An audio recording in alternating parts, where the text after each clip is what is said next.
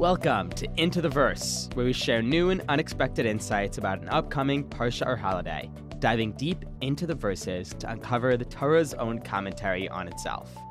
This is Ari Levison. There's a saying about Purim that it has a lot in common with a certain other Jewish holiday. If I had to guess which one, I'd probably look for a holiday with parties, masks, and lots of celebration. I don't think my first guess would have been Yom Kippur. But if you look at the Torah's name for Yom Kippur, it's actually Yom HaKippurim. And Kippurim sounds pretty much the same as Ke Purim, or in Hebrew, like Purim. Now, when I first heard this, I thought, well, that's a cute play on words, but come on. Yom Kippur was around long before Purim. After all, Yom Kippur is in the Chumash, the 5 books of Moses. But Purim's not a holiday from the Torah. It's in the book of Esther, which was written much later on, in the days of the Persian Empire. And, of course, that's true. But even though it doesn't make sense to say that Yom Kippur is supposed to be similar to Purim, a much later holiday, what if we are supposed to see Purim as being kind of similar to Yom Kippur? Still, that's crazy, you say. Yom Kippur is for fasting, atoning for our sins, whereas Purim fits that classic Jewish holiday pattern of they tried to kill us, we were saved, let's eat. So where's the similarity? Well, this week, Rabbi Foreman and Rifki Stern lay out a whole list of connections between Yom Kippur and Purim, or, to be more exact, between the book of Esther and the Yom Kippur Avoda, the service, from Parshat Achreimot in Leviticus. Before we start, I need to give you some background. Rivki and Rabbi Foreman had a previous conversation that looked at the connections between Megillat Esther and the Parsha right before Achreimot, Parshat Shmini. I'll give you just a brief sample of what they found. Megillat Esther begins with King Achashverosh giving a feast that lasts 7 days. And Parshat Shmini tells about the 7-day consecration ceremony for the priests in the brand new Mishkan, the tabernacle. But it's not just that they both have 7-day celebrations. Each celebration ends with an unexpected disaster. In Parshat Shmini, 2 priests, Aaron's sons Nadav and Avihu, decide to bring an extra offering of incense to God that they weren't commanded to bring, and it results in their deaths. What happens in Megillat Esther is kind of an inverse of that story. The king commands his queen, Vashti, to come into his presence and show herself off to all the guests. But Vashti refuses, and the king banishes her. And that, of course, is the background for Esther's becoming queen. So now Rabbi Foreman and Rifki will pick up the conversation where they left off, and the parallels they find will help us answer the question, why would Megillat Esther want us to see a connection between the Purim story and the holiday of Yom Kippur?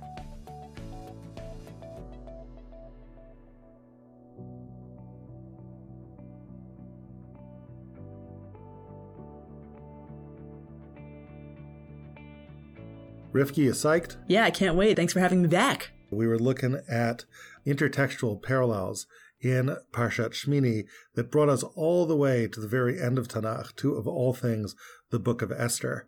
What I have in mind to do is try to explore a tantalizing epilogue here that seems to be lurking in Achreimot. If I kind of quizzed you and said, what's the last thing you'd think you'd hear about in the book of Esther, it'd be Parshat Shmini and Achreimot, right? Right.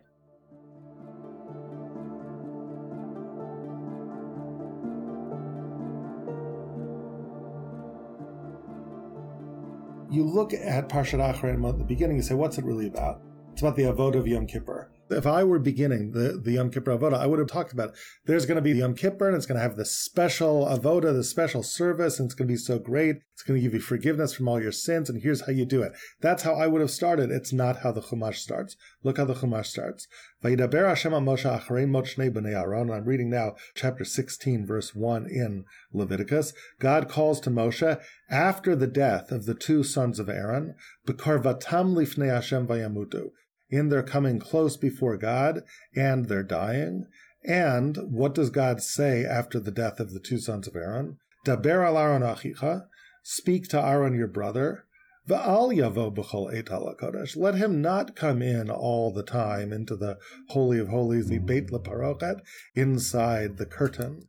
where the Holy of Holies is, al pnei hakaporet, in front of the covering of the ark, asher al aron, that's on the ark, v'lo yamut, because I don't want him to die, and therefore let him not come at all times into this place. Ki ba'anan era el hakaporet, it's such a dangerous place because in a cloud I, God, appear over the kaparat, the covering of the ark. So this is a place in which transcendence is imminent, in which God is there in the world, and it's dangerous for human beings to encounter, and therefore bezot yavo Aaron ala kodesh.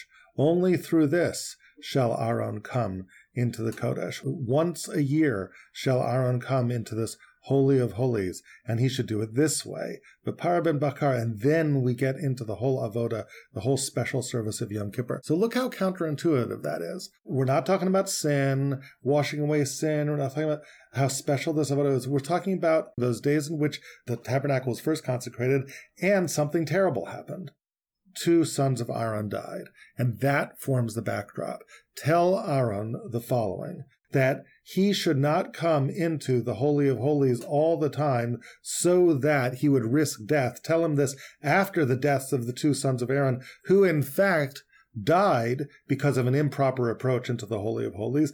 Tell him this is how you enter the Holy of Holies. So strangely and fascinatingly, the Yom Kippur service is actually being seen primarily as the way in which the consecration of the Mikdash could be redone in a successful way. Right? We saw Nadav and Avihu as really a failed approach to God, a failed approach to the service in the Mishkan. And this seems to be the way that God says to Moshe, hey, I know that one went poorly, but here's a way in which we can do it, and it's going to be a successful way in which you enter the Mishkan. And Rabbi Foreman, that seems to me just like Vashti and just like Esther. Am I on the right track there? You are totally channeling my thoughts. Yes. Here. What we saw in Esther was that there were all these parallels to what happened in Parshat Shmini, and particularly there was this encounter with the king that went poorly.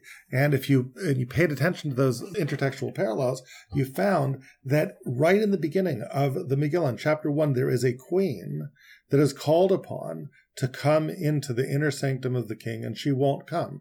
So it's the sort of inverse of the Nadav and Avihu story, right? Because of the Nadav and Avihu story, right, they came when they weren't not called, and they came improperly. And here, the inverse of that is Vashti is called, and she refuses to come, and that's where all those language parallels sort of appear in the Megillah, taking us back to the Nadav and Avihu story. So, as Rivki is intuiting, if the Nadav and Avihu story has a replay in Vayikra, and the replay of it is the intended service of the Kohen Gadol on every Yom Kippur, Akhremot says that there is a way to do what Nadav and Avihu did correctly, and here's what you do. Isn't it interesting that the Megillah also has a way to do what Vashti did incorrectly, and here's what you do? Because Vashti is not the only queen who is called upon to sort of make this approach to the king.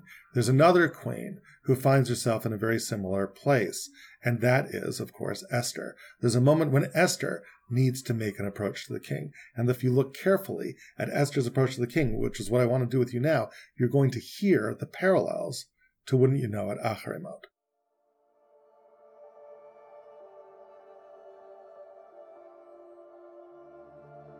Before we get to what happens with Esther and the king, let's take a minute to remember what's going on at this point in the story. Why does Esther have to approach him now? It's because of the urgent message she receives from her uncle Mordecai. All the Jews throughout the entire Persian Empire are in terrible danger. The king's minister Haman is trying to get them all killed. Esther needs to intervene with her husband, the king, to stop Haman's plan from taking effect. Now, King Ahasuerus doesn't know that Esther herself belongs to the Jewish people, and that's because Mordecai counseled her that she would be safer in the palace if no one knew her true parentage. But now that the people are threatened, it's time for her to speak out, and everything depends on her making this approach successfully. I'm going to read something in the book of Esther, and you're going to tell me what about it reminds you of the Yom Kippur Avoda, just even the little part that we just read together. Okay. So let's go now to Esther's approach to the king and just kind of listen for the resonances. I'm reading now from Esther chapter 4. Mordecai says, Esther, you got to go to the king. We need you, right? This is the moment you've got to reveal who it is that you really are. Oh, and what happens essentially is that Esther demurs, and says, I can't do it. I can't do it because I have not been called into the king's courtyard, right? If you come into the king's courtyard and you're not called, you do that on pain of death. You're going to die.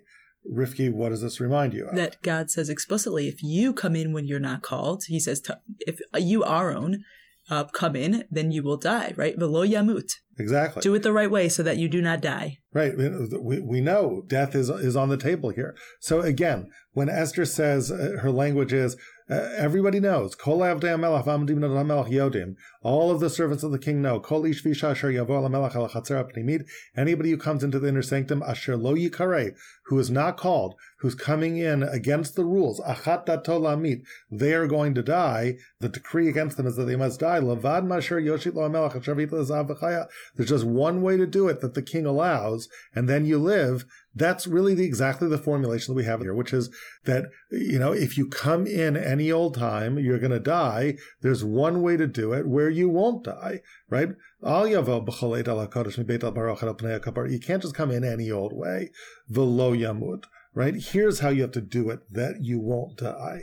Right? Because it's dangerous. The king is there. Kiba ananer ala kaparat. The divine king is there. Well, the earthly king is in the palace. And if you come into his inner sanctum, you risk death as well. Now, let's keep on reading here in Esther's approach to the king. So what happens? Mordechai hears what Esther says, and Mordechai then responds. So take a look at Mordechai's response and listen carefully to it. And again, Rivki, I ask you, what about Mordechai's response also resonates with just those initial first couple sentences that we just read in the Yom Kippur Avoda? Here's Mordechai. Vayomer Mordechai lashiv el Esther.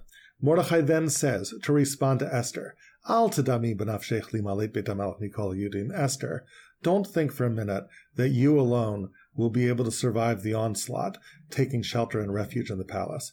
Im hacharesh tacharishi ba'et hazot. If you remain silent at this time, Revach v'atzala yamad la'idim makom acher v'ato beit avich tavedu. We'll all be fine. You will be the one who's destroyed. Umi yodea im la'et kazot higat lamachut. And who knows if it was for this moment that you have come into the queenship. So again, listen carefully to that language. Does anything about that language remind you? It's only one word, but I think it's the language of time, 8, because God also says about Aaron, V'al yavo b'chol 8 el hakodesh. Good. You cannot just enter the kodesh whenever you want. The time is very specific. Good. Look at that language of 8, which is exactly the same. But it's not just 8. It's 8 paired with one word, because look how that goes in verse 2 and contrast it to verse 3. Verse 2. Al yavo b'chol 8 el HaKodesh. You can't come at any old time to the Kodesh. Rivki, when can you come according to verse 3? Bazot yavo Aaron. Bazot yavo Aaron. You can only come with this. You can't come in any old 8. Instead, come bazot yavo Aaron el HaKodesh. What does that remind you of Esther? Let me read it to you one more time. Mordechai, im hacharesh tacharishi, if you keep silent, ba'et hazot. Right. If you keep silent at this time, so we'll be fine without you. And who knows, im yodeh im la'et kazot, if it was for just this moment, right? It's the merger of those two words. Right? Isn't that fascinating? If you go back to the Yom Kippur Avoda, it's right. You can't come any old time, b'chol 8. Rather, you have to come at a particular time, bezot. And now the Megillah seemingly intentionally plays off of those words, 8 and bazot. Mordechai, talking about the one propitious moment, says, normally you can't come, but if this a designated moment passes and you don't go, imacharesh tacharishi ba'et hazot, not at any old time, but at this particular time, right? Then you've missed your chance.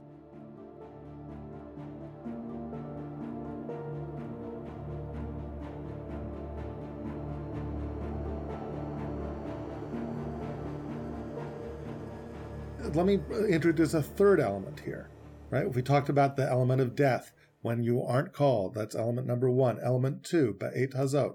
What about element 3? Esther then responds to Mordechai and says, fine, here's what I want you to do. Lech knos et kol hayudim, get everyone together, v'tsumu alai, v'al tochlu v'al tishtu shlosh yamim. Everyone should fast. Gamani v'naratai atzum me and my servants, we will also fast. Uvechein avo el hamelach asher lo kadat. And that's how I will come to the king when I am not called. Fasting while you're coming to the king in a special time. What does that remind you of? That's exactly Yom Kippur. It's exactly Yom Kippur, right? Bezot yavo Aaron ala kadosh. This is how Aaron has to come. She comes fasting, just as Aaron was fasting. Plus, what is she wearing? What do we hear in verse 4 of the Yom Kippur Avodah? Ketoned bad kodesh. Oh, very cool. He has specific clothing that he has to wear. Very special clothing. Now, what does Esther have to wear? Esther wears specific Bigdei Malchut. Exactly. Vayihi bayom hashlishi, the verse says, in the beginning of chapter 5, Vatilbash Esther Malchut. Can't come to the king if you're not wearing your special clothes. Now, I want to just point out to you, Rivki, we've had 4 parallels now before when Esther going to the king, taking us back to the Yom Kippur Avodah. And it's not just that there's 4 general parallels. They've actually proceeded in order. Mm-hmm. The first issue is Esther's fear of dying, right? Because people might die, followed by the Ba'et Hazot notion that no, there's a specific moment that you could come, followed by, fine, I'm going to go, and this is how I'm going to go, and followed by, and I'm going to be wearing these clothes. Well, those 4 parallels happen in order in the Yom Kippur Avodah. First, the issue that if you don't come in at the right time, if you come in all the time, you can die. Right? Element number 1. And then that there's a special moment, bezot. This is the moment that you can come, not bechol 8, but bezot, the 8 hazot connection. And then Aaron's coming into the Kodesh, yavo Aaron el Kodesh, element number 3, he's going to come in, presumably fasting. And then element number 4, ketonet bad Kodesh yilbash, he's going to be wearing a special clothes, just like Esther. So it's kind of remarkable here. Do the parallels continue? Well, let's see if we can find a 5th. Verse 5 and verse 6 are the beginnings of these offerings. Aaron's going to come, v'hikriv Aaron et parachatat asher lo, and he's going to be coming with this sin offering, right? What does that remind you of, that language and idea? V'hikriv Aaron et parachatat asher lo. First thing Aaron has to do is bring a personal sin offering. Well, if you think about it, what's really the first thing Esther has to do? Is there anything that would be analogous to the personal sin offering for Esther? I think, this might be a stretch, but I think that's Esther herself. Explain. Because when she enters the room, she doesn't know. She's scared. The king might say to her, what are you doing? You were not allowed in this room without permission. Off with your head. You're dead. You're done. But what she does when she enters that room, the king raises his scepter, and then she herself enters the room. She can only enter once she knows that she is accepted. And that seems to be the acceptance, as it were, of the sin offering. Yeah. And now look at the language of it back in verse 2. And when the king saw Esther, he reaches out with his scepter, Asher b'yado vatikrav Esther vatiga barosh hashardit. And she draws close and touches the scepter. That's when the king accepts her as she is, even though she's going against the law. And that language vatikrav is a perfect echo of the hikriv Aaron at parachatat asher lo, that he's coming with this sin offering.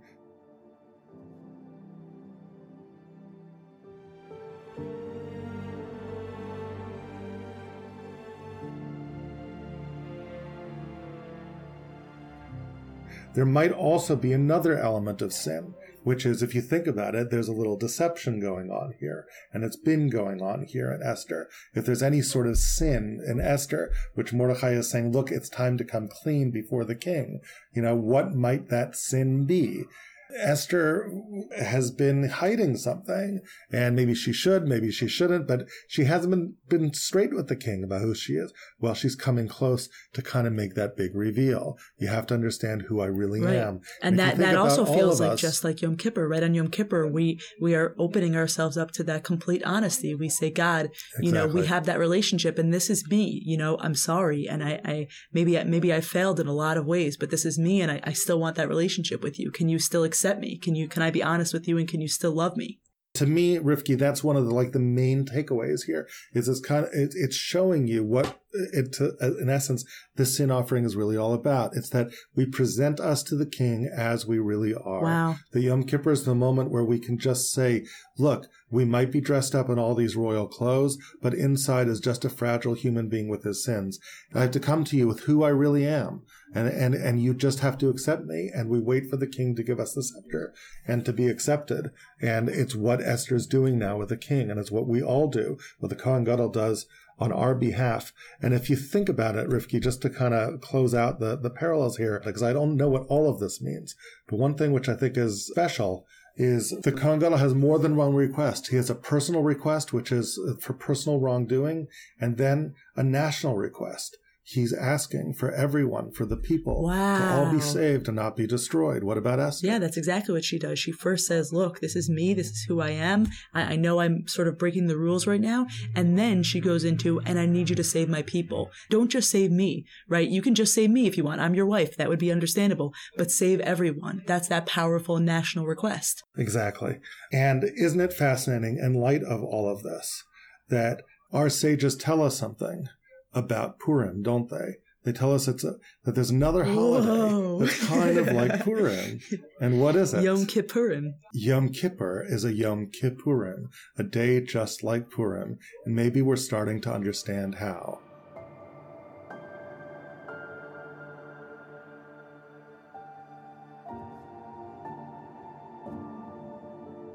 I've often tried to put myself in Mordechai and Esther's shoes when they're deciding to send Esther on the mission impossible to approach the king. I never understood where their bravery came from. How did Mordechai even know his plan would work? Uncovering these clues, we see that Mordechai and Esther themselves give us the answer in the language they use recording the events of their own lives. They looked at the Torah and the description of the Yom Kippur Avoda and were inspired to take on the impossible. Esther, just like Aaron, could go before the king to save the whole nation. They knew it would be dangerous. They had to get it just right. But they also knew that the entire nation was counting on them.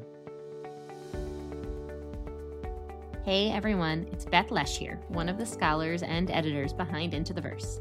And I'm recording this message for you live from my humble desk in the basement of my apartment building in the holy city of Jerusalem, where I spend so many of my hours working virtually with my amazing colleagues, crafting Torah podcasts to share with you. I am proud that we're creating high-quality Torah, from our Beit Midrash, where we pour our time and energy and love into text study so we can offer up fresh, exciting interpretations, and in our production studio, where we attach all the bells and whistles to make it a pleasure for you to listen to. And all of that requires resources. You get that. So if you value what we're doing, please help us to fund it. Subscribe to Aleph Beta. You can check out the link in the description. This episode was recorded by our lead scholar, Rabbi David Foreman, together with Rivki Stern. When this episode originally aired on Aleph Beta, it was edited by Rivki Stern. Into the Verse editing was done by Sarah Penso. Our audio editor is Hillary Gutman. Our audio editing for this episode was done by Shifra Jacobs. Additional audio editing was done by Hillary Gutman. Our senior editor is me, Ari Levison. Thank you so much for listening, and we'll see you next week.